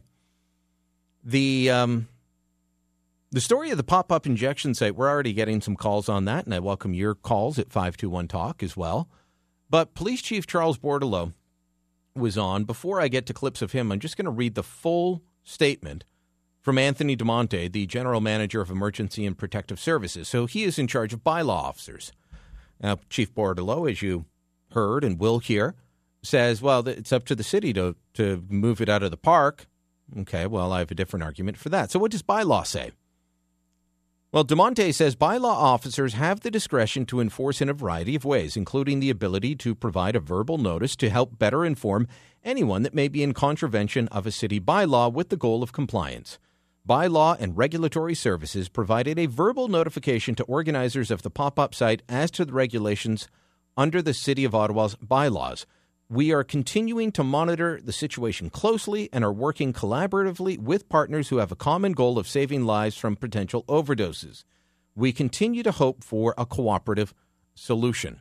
Bottom line, bylaw won't do anything about this site, which is, unlike the one in Sandy Hill, illegal. Sandy Hill has an exemption from the federal government, which means the police can't do anything there, bylaw can't do anything there. They have a federal exemption. These guys in the park, they don't, and it's right next to a community center.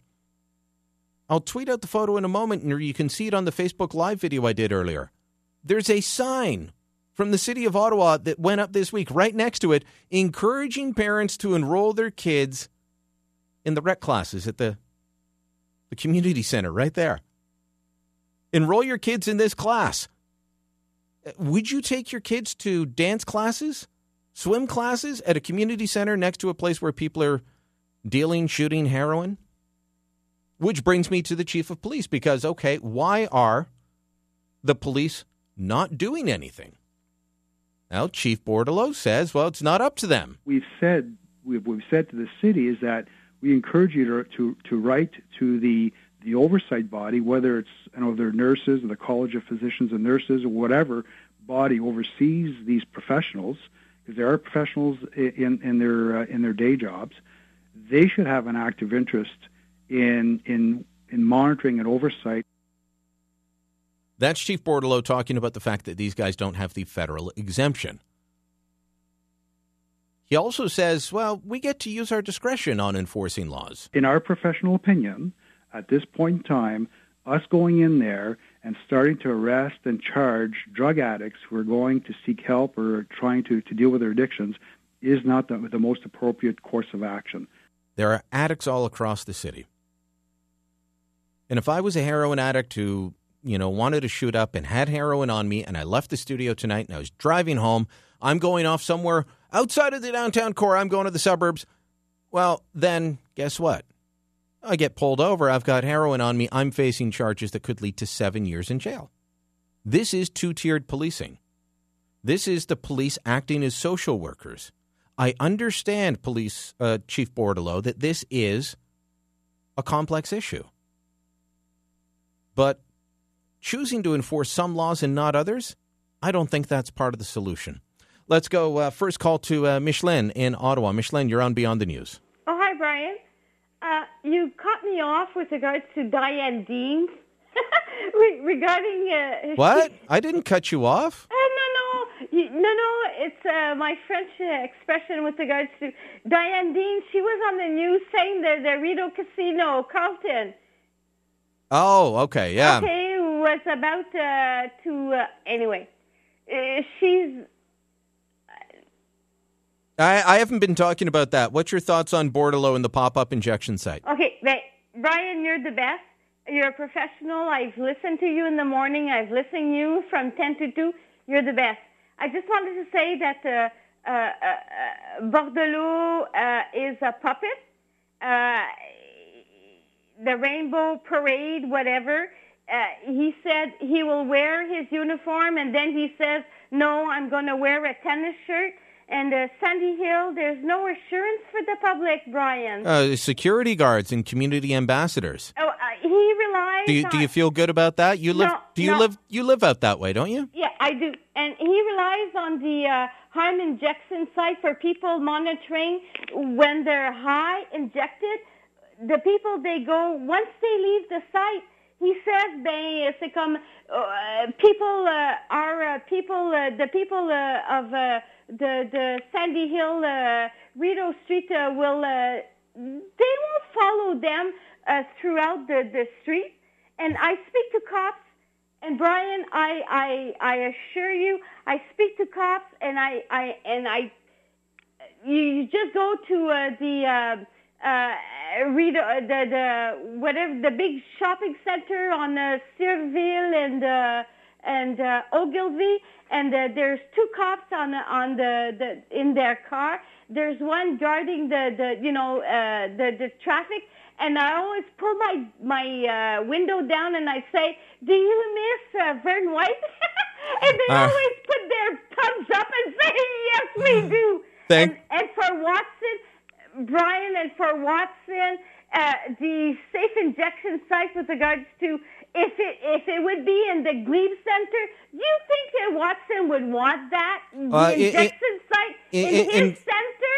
In fairness to the mayor, well, one, he doesn't live in the Glebe anymore, but he used to. But hold on. Yeah, he lives in the West End now, so put it out there. Well, but also he did say that he didn't want this. And it's not a city issue. I keep trying to explain this to people, but the law enforcement is. The federal government said that we're getting a safe injection site, whether we wanted it or not. Okay. But now this law enforcement, between bylaw and police, that is a municipal issue, and they will wear this. Brian, can I say something? Go quick. I got to get to another call before the break. Watson should shout out to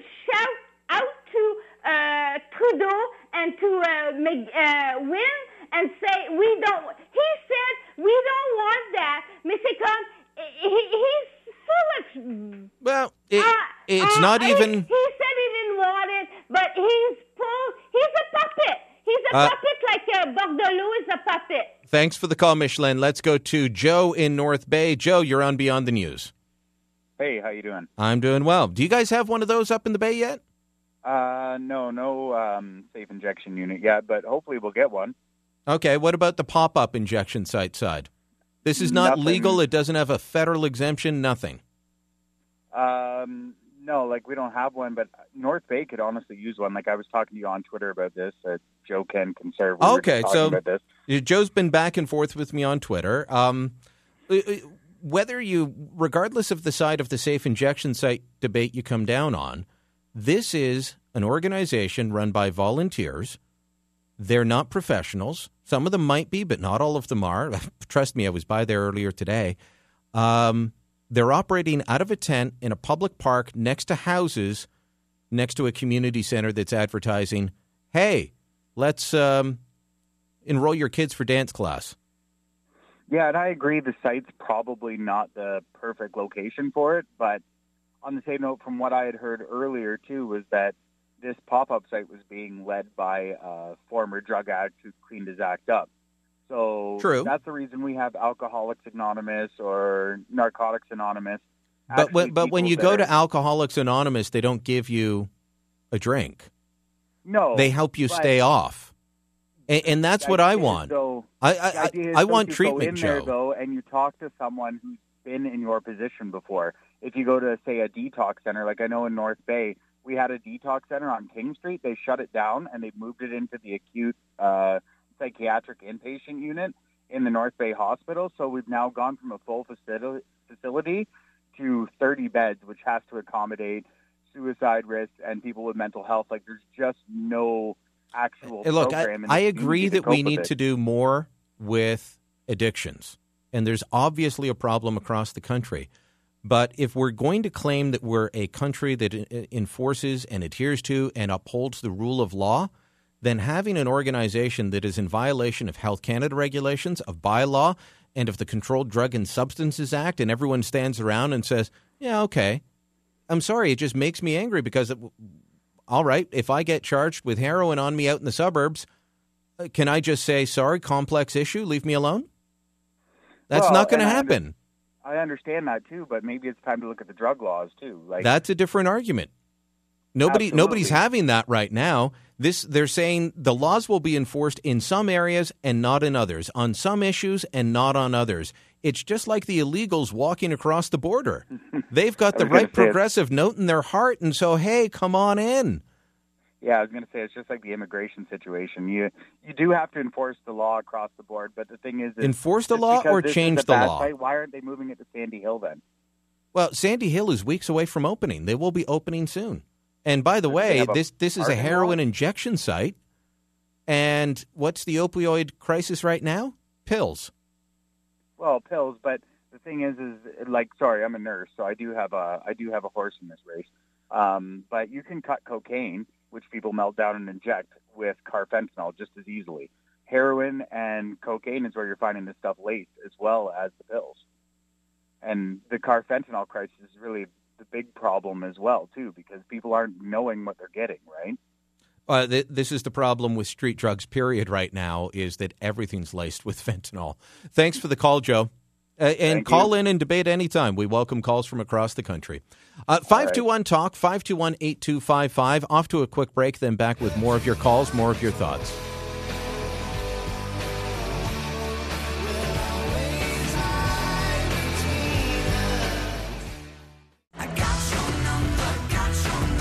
This is Beyond the News with Brian Lilly. Follow the outrage on Twitter at CFRA Ottawa.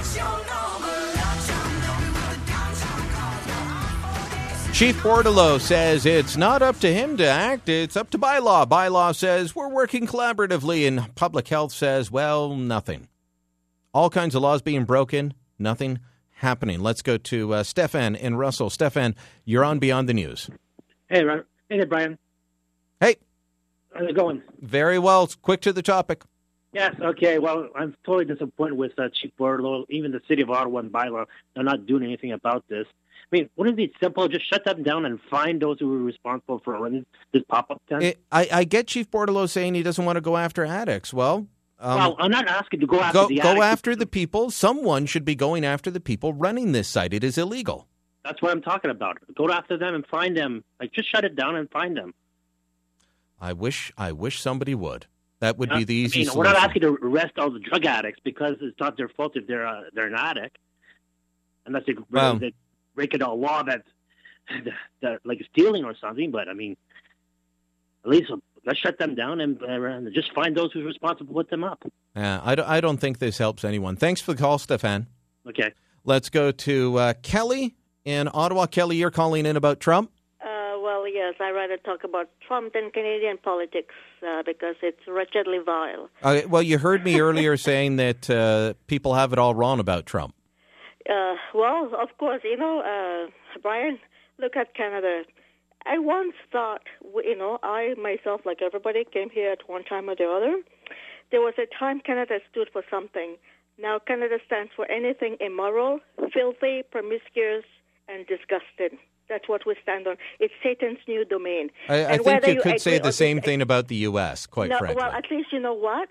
They have a man, whether we like him or not, look at all the odds. You're a man of faith, and I know that because I just learned a few things about you as a person. And I know in terms of this aspect, most Canadians cannot reflect on this. It will just go over their head. When you are a person of faith, you know one thing, as it says, when God anoints you, nobody can overrule you or nobody can destroy you. And we see that with Trump. At least it's a man who is trying to come to God and believe in it. We have a PM who is for everything filthy and immoral, including his wretched self. And all the politicians do you want to say anything about Trump's policy, Kelly, or did you just want to rant that Trudeau is immoral and Trump is not? Well, yeah, part of it is a rant because whenever we go on Trump, at least the man can speak. We have a dodo head who cannot speak because he's always smoking dope. He at least stands for something. This one stands for nothing. Only thing, look at this. During the gay parade, how immoral, how much they belittle the military to have. Why should the military be part of the gay parade? Do we have straight parade? Because they wanted to. Wait. Do we have straight parade? No. How filthy has Canada stood for? It has become Satan's Kelly, domain, just a minute, Kelly. I've never been. I don't plan on going, but this is part of why I won't run for politics. I don't want to go to parades and every festival around town, but the guys there in uniform were there because they wanted to be. But why don't they have military parade for straight people? Like, how stupid is that? But this is what we stand for. Anything that does with anything against God, and we're going to see the wrath of God that comes. And we're already seeing it in what I tell all the Christians, what I tell all Christians that are upset at the way the world is going, if you want the world to change, get out there and evangelize. But just complaining won't do much. But you know what, though? This is the thing that people always say, we go with the flow. Well, those people who are drug addicts, it's not the problem. If you're gay, it's not your fault. Everything is not anybody's fault, but it is the fault of who? But it tells you one thing. We are in a country that is so demonic because of the swines called politicians that lead it. Thanks for the call, Kelly. God bless. All right. Do we have time to go to somebody else? Who wants to go quick? Frank in Greeley, you're calling in about the Ticats. Frank, go. Oh, my God. A great victory last night. Well, it was quite a game, wasn't it? Delayed by more than 2 hours, and it took them a long time to... They barely scraped by. I thought they were going to lose it at the last second. That's crazy. Oh, man. But, I mean, this congratulations to these guys. No, they're going to come back, and Ottawa's going to have a hard time. They're playing next. Yeah, well, but these guys did Mazzoli and all these guys. We're playing Hamilton on Saturday, and at this point, I have to go for the Red Blacks for sure. No, I don't. Got to go for the Red Blacks in this one. I'm a Hamilton fan. All right, thanks for the call, Frank. Take care, bye. All right, I'm Brian Lilly. This is Beyond the News. We'll get to all of your calls if you're on the line. We'll get to you. We got the Sens contest coming up. All of that moments away. I'm Brian Lilly. Back in moments.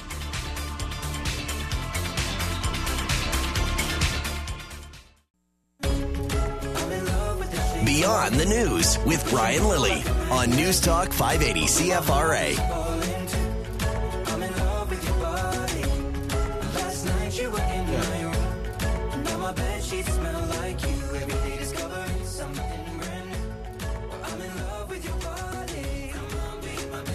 In our professional opinion, at this point in time, us going in there and starting to arrest and charge drug addicts who are going to seek help or trying to deal with their addictions is not the most appropriate course of action. Ottawa Police Chief Charles Bordelot on why his officers are not acting on the pop-up injection site, but then again, neither's Health Canada, Neither is the Ontario government. Eric Hoskins, our provincial health minister, met with the organizers behind it today. So the police aren't acting. Health Canada is not acting. The province isn't acting. Bylaws not acting. Police, City Hall. It's frustrating. Stephen's got his work cut out for him because everyone's calling in for the Sens contest, and you guys have most of the lines taken up. Let's go first to Gloria in Ottawa. Gloria, you're on Beyond the News. Hi there, Brian. Hello. Listen, you know what? The Police Chief Bordelot is breaking the law himself by allowing this illegal pop-up drug tent to operate. You know, and it's unbelievable. I'd like to know, when is it okay to break the law and when isn't it? You know, I'm not sure he's actually breaking the law. He's saying they're allowing using their discretion. But to operate. I think your second question is very appropriate. You know, okay. And I asked him, give me a list of what laws I can break. Exactly. Oh, you know, that's a simplistic view. No. What laws can I break? What laws can't I break? Mm-hmm. I find him to be a weak, ineffective police chief, and he talks in circles, and he makes excuses, and he passes on his responsibility onto others. Well, he's there to enforce the law. That's my view. Unfortunately, like most police chiefs, Charles Bordelot is more politician than police officer now, and that's how you get the jobs, and that's how you keep the jobs. So it's, and I've seen it with the head of the RCMP nationally. I've seen it with the head of the RCMP provincially, because in Alberta, Saskatchewan, and the maritime provinces, they have the RCMP as their, or not Newfoundland, but the other three, that's their police forces. And all of these chiefs and several municipal chiefs, they're more politician than police officer. I don't even know. They'd even make a bad politician. And I can't believe that he thinks bylaw should be responsible for allowing this illegal pop-up drug tent to operate. And according to Bordelot, the way I see it, if a person knows there is an illegal drug operation in the house going on in the house next door, he's supposed to call a bylaw officer to report it instead of the police. Is that what he wants people to do? I mean, this is so ridiculous. He's saying to move it out of the tent, or move it out of the park, that's bylaw. But it's he says, well, we can't go in there yet. Illegal drug exactly. place. So they're in a public place. His officers can go in and stop it. But he's passing the buck. They're all passing the buck, Gloria. Oh, exactly. But I blame Bordelot because he is the police chief of the city of Ottawa, and he just wants to pass everything on to the nurses, the bylaw officers, anybody that he can think of, and he needs to resign. I'm sorry to say this. He is very, very, very ineffective. And I mean, we hear about when things happen, when there's bullets flying all over the place, just because a resident hasn't been accidentally shot. We find out about it a week or two or three later. Really, it's he's not the person for the job. I wish we had Vern White on. I tell you. Thanks for the call, Gloria. Let's see who is next. Who's been waiting longest? Shirley in Bayshore. Well, Shirley? I tell you, I have never been lost for words, but tonight I am. But I'm going to give what I can. I have never heard such gobbledygook in all my life. You listen to politicians all the time. Don't lie. I'm not talking about Chief Bordelot. Oh, what are you talking about? About what he's allowed this city to do. I can go back to when I was 7 years old when Leo Seagay was the chief of police. I have never seen one. I just can't believe what this man said. Do you realize, first of all, that he said it's irresponsible. You're damn right it's irresponsible, Mr. Bordelot. You're allowing 3 people breaking the law that set up these tents. You got the chief of police himself, you got the city, you got the bylaw, you got the mayor, you got the drug users, and you know who's benefiting at all? The drug dealers that are handing it all out. It's a really big joke. But I'm telling you, I just can't even understand how a chief of police thinks that this is all okay. I don't care who's to blame, whether it's bylaw or not. I don't believe it's bylaw at all. They could issue a ticket. If you were breaking a bylaw, would they not issue you a ticket? If I set up a lemonade stand next to little girls did. If I set one up next to that injection site, I bet that police and bylaw would be all over me. They'd be there in 5 minutes, Brian. Yeah. I went down last week and inspected the joint too myself. It is unbelievable for anyone, whoever's responsible, whether it's Jim Watson or it's Chief Bordelot or whoever, should be ashamed of themselves on public property. Actually, it's not. It's the city's. It's the taxpayers' property, and they're setting up this illegal joint, allowing the people to go in while they benefit from it. What good? So if they listen to them, these street people, and move to Sandy Hill, are they still not breaking the law? Yes, it's still illegal. So why is it he thinks it's okay as long as they move there? I don't know. I don't understand this. Could you get him back on and let the people call in and ask them? I wonder if he would take that. I didn't ask him to take calls. Because he was pretty tongue-tied at some of the questions you asked him. I'd like to ask him only one question. What's that? How you, as chief of the police of the capital of Canada, can allow this illegal nonsense to go on and you think it's okay? Shirley? And I hope and I know he's still listening. Shirley? And the name is Shirley. I encourage you to share this online any way you can, okay? I've just posted it to CFRA in my own Facebook page. I appreciate it, Brian. Pass it around so that people can discuss this. I because pass anything you put on Facebook around. I don't think that these questions have been asked enough. He's allowing an illegal thing to be okay. All right, thanks for the call. You're welcome. Let's go to Alan in Ottawa. Alan, you're on Beyond the News. Hi. I'd like to first of all start with immigration there. Yeah. I've been to Tijuana, Mexico. Yeah. And right behind the border crossing there, hundreds of people were crossing illegally. The guards were looking directly ahead, not trying to get them as they cross the border. You see rafts of people crossing right behind them. Well, we're having that in Canada now. I know that, and this is why it should be stopped. We should just put them on a bus and send them back. Well, that would be the cheapest way of dealing with things, I think. That would actually be illegal, but there's another quick fix, and that is change the Safe Third Countries Act. Okay, but yes, we I won't agree do with that. We won't do that. So, what can I say? Yeah, and everybody has spoken up so far. Bordelot is ignoring his responsibilities. Chief Watson's ignoring his responsibilities. And most of the police force are ignoring their responsibilities. Do you remember I called somebody out. I went to the Mission for breakfast one morning. I called somebody out for cutting the line. Well, that guy dragged me across the street. I had road rash for about a week. And do you know what they did? They gave me paper, saying if you do it again, you're going to jail. He should have been put in jail.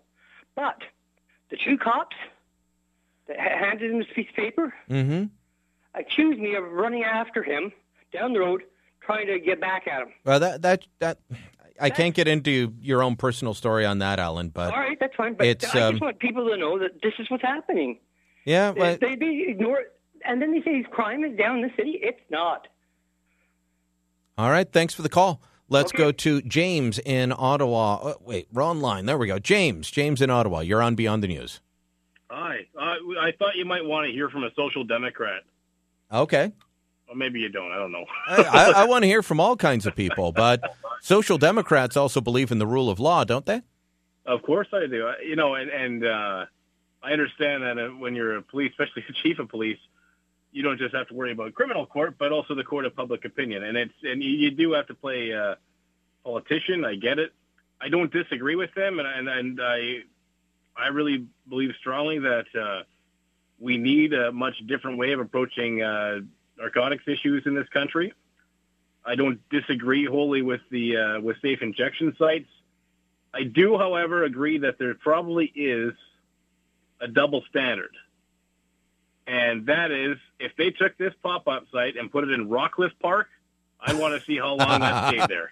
Well, the chief lives in a pretty nice neighborhood, too. I doubt he would want it in his park.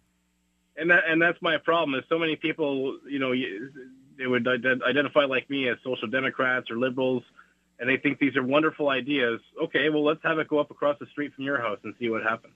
Then everybody is calling up the chief of police and the mayor and their counselor and saying, do something about this. It's next to my community center. My kids swim there. Well, what about the people that live in Lower Town?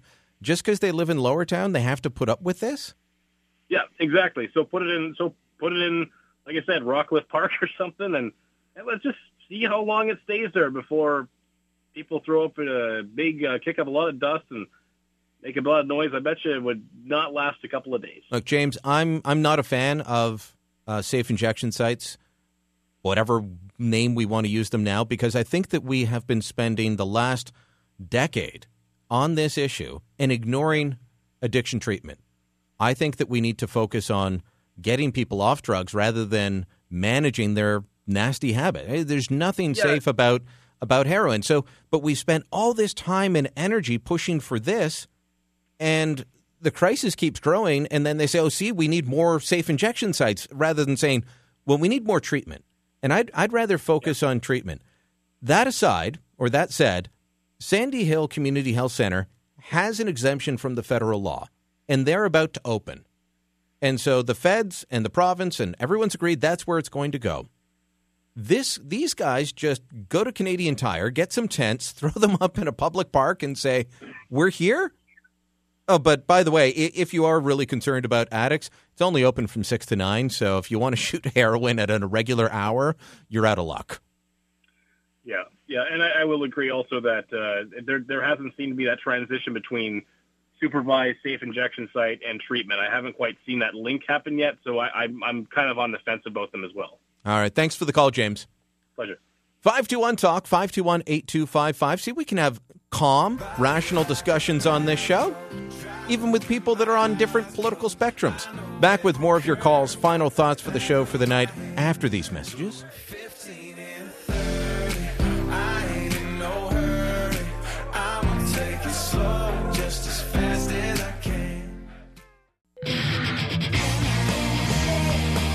This is Beyond the News with Brian Lilly. Get some FaceTime with Brian. Join the resistance at Facebook.com/580CFRA. So I did a Facebook Live rant in front of the gas station earlier today, and I know all the calls are on Bordelot and the safe injection sites and the pop-up injection sites.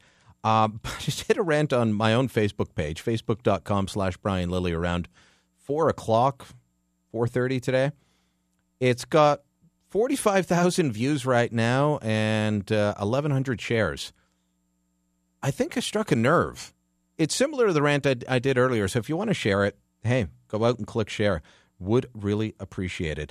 Some people say, Brian, just stop talking about safe injection sites. That battle's lost. We're getting them. Well, this isn't about whether we're getting them. We are getting them. The feds have decided that. This is about whether we allow illegal ones to operate instead of legal ones. And this one is illegal, and it violates so many rules, so many regulations, so many laws. I can't believe it's still going on. Guy, the Capital Voice, you're on Beyond the News. Hi, Brian. Yes, regarding your Facebook live feeds, looking at the analytics, you should be the one having the national show. Oh, my God. The resounding comments. Move along, Guy. Okay, very quickly. Correct me if I'm wrong. Chief Bordelot said that security will be the responsibility of the Sandy Hill Community Center. I want to just clarify a few things because I'm going to go off on a tangent here. Follow the money always works for me, Brian. And all of Rob Boyd's employees come from the University of Ottawa. Mary Lou Gagnon's email address is from the University of Ottawa. The Health Service Sciences Division of the University of Ottawa was also the one who brought Mark Tyndale here in 2014. Shirley will remember that in the mock-up injection site on Murray Street. To make a long story short, Brian, this is about the creation of the Harm Reduction Nurses Association, which Mary Lou Gagnon is the president of, and the creation of a new industry. You nailed it exactly correctly. Harm reduction has been the buzzword for 10 years. We are 3 years behind the loop in safe injection sites because now it's a pill format. and they're still behind it. But anyways, that's regardless. But Mary Lou Gagnon and Janice had a meeting with Rob Boyd. They had their own meeting on Sunday after Pride at 4:00, which I reported to you on, and that was 9 days ago. So what has to take place in 9 days to move a tent from one locale to another? Even if they move it, Guy, it's still illegal, and it shouldn't be happening. Game. Brian, what I'm saying is it's all a game. It's all to make sure that when the weather gets a little bit colder and Rob finishes his renovations and he streams out his services to a full time, which is what he was quoted on CFRA for the $1.5 million he's getting. Where is he getting all his people from? The University of Ottawa.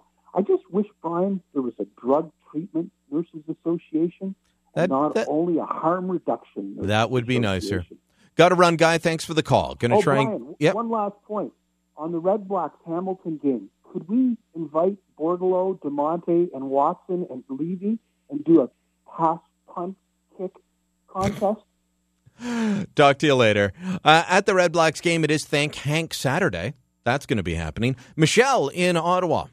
Good evening. What a show. What a night. I still got a couple of calls, so I'm going to try and get to them. Okay, so let's go quick. I'll try and be very quick. When Sister had said about divine providence, it was so beautiful, and it just brings you back to a time when the world was not as crazy as it is right now. And there was a story about Mother Teresa where when she went to visit in New York, some contractor had carpeted the place where she was going to stay, and she asked them to remove all the carpeting. And that's because it was her law and her rule. And a good leader follows the rules and enforces the laws. And, in a way, I feel sorry for Chief Bordeleau because it must be extremely confusing for him. We've got all these trust fund politicians who now will continue to fill their dynasties by owning these legal drug companies that are coming out. And, we've got a government right now, Kathleen Wynne government, that wants to profit off of addiction. It's turning it into an industry, and it's got to be confusing. And if Bordeleau arrests these people and sends them to the courthouse, how long are they going to be there? There's a nun treating people and making sure that they're going to visit the mentally ill. And we know that addiction and mental illness are co-concurrent. And Brian, thank God that you're pointing it out, because years ago, a few years back, there was an actor from Glee who overdosed. I can't remember his name, a young Canadian kid. Oh. He was a famous actor. Corey Monteith. Yes. And I saw an addiction specialist from Vancouver, and that specialist on TV said one of the biggest fallacies around addiction is that you cannot force a person into treatment. The best thing you will ever do for that person is force them into treatment. And the sooner you stop their addiction, the sooner you save their life. And so even though these people that are down there believe that they're doing a wonderful thing because there is nowhere else for these addicts to go, they're really not helping the person. But until this government wakes up, and now tomorrow night in the United States, there's a special about the opiate addiction crisis. And thank God for Trump, because he's a man who came from a family. He doesn't drink. He understands addiction. He saw good people taken down from it. Including his own brother, I believe. Yes, and that's phenomenal. But I don't want to take up all the time. What I do want to tell you is that it's so important that you continue to do that, and it's so important that we follow the letter of the law. And when you're dealing with an addict, the most important thing you can do is show them that you're either doing this or you're not. We've got to give them options. If you give an alcoholic a drink, you're just keeping them trapped and you're making them sicker. And it's something I've watched on my own. I got to run now, Michelle, but thanks for the call tonight. Thank you. All right, just about out of time. I can tell you that Kevin Harton from Gloucester got in to win on the Ultimate Sends Super Seats giveaway. I hope I got that right. Your next chance to win is tomorrow morning, 7:35 with The Morning Rush. And speaking of The Morning Rush, don't forget you can have breakfast with Bill, and he'll pay. Trust me, you go with Bill, Bill's not paying. So somebody gave him money, obviously. We will be back at it again tomorrow night. Do check out my website, brianlilly.com. New content every day. Share the stuff on Facebook. Thanks for listening. Remember, I'm on your side.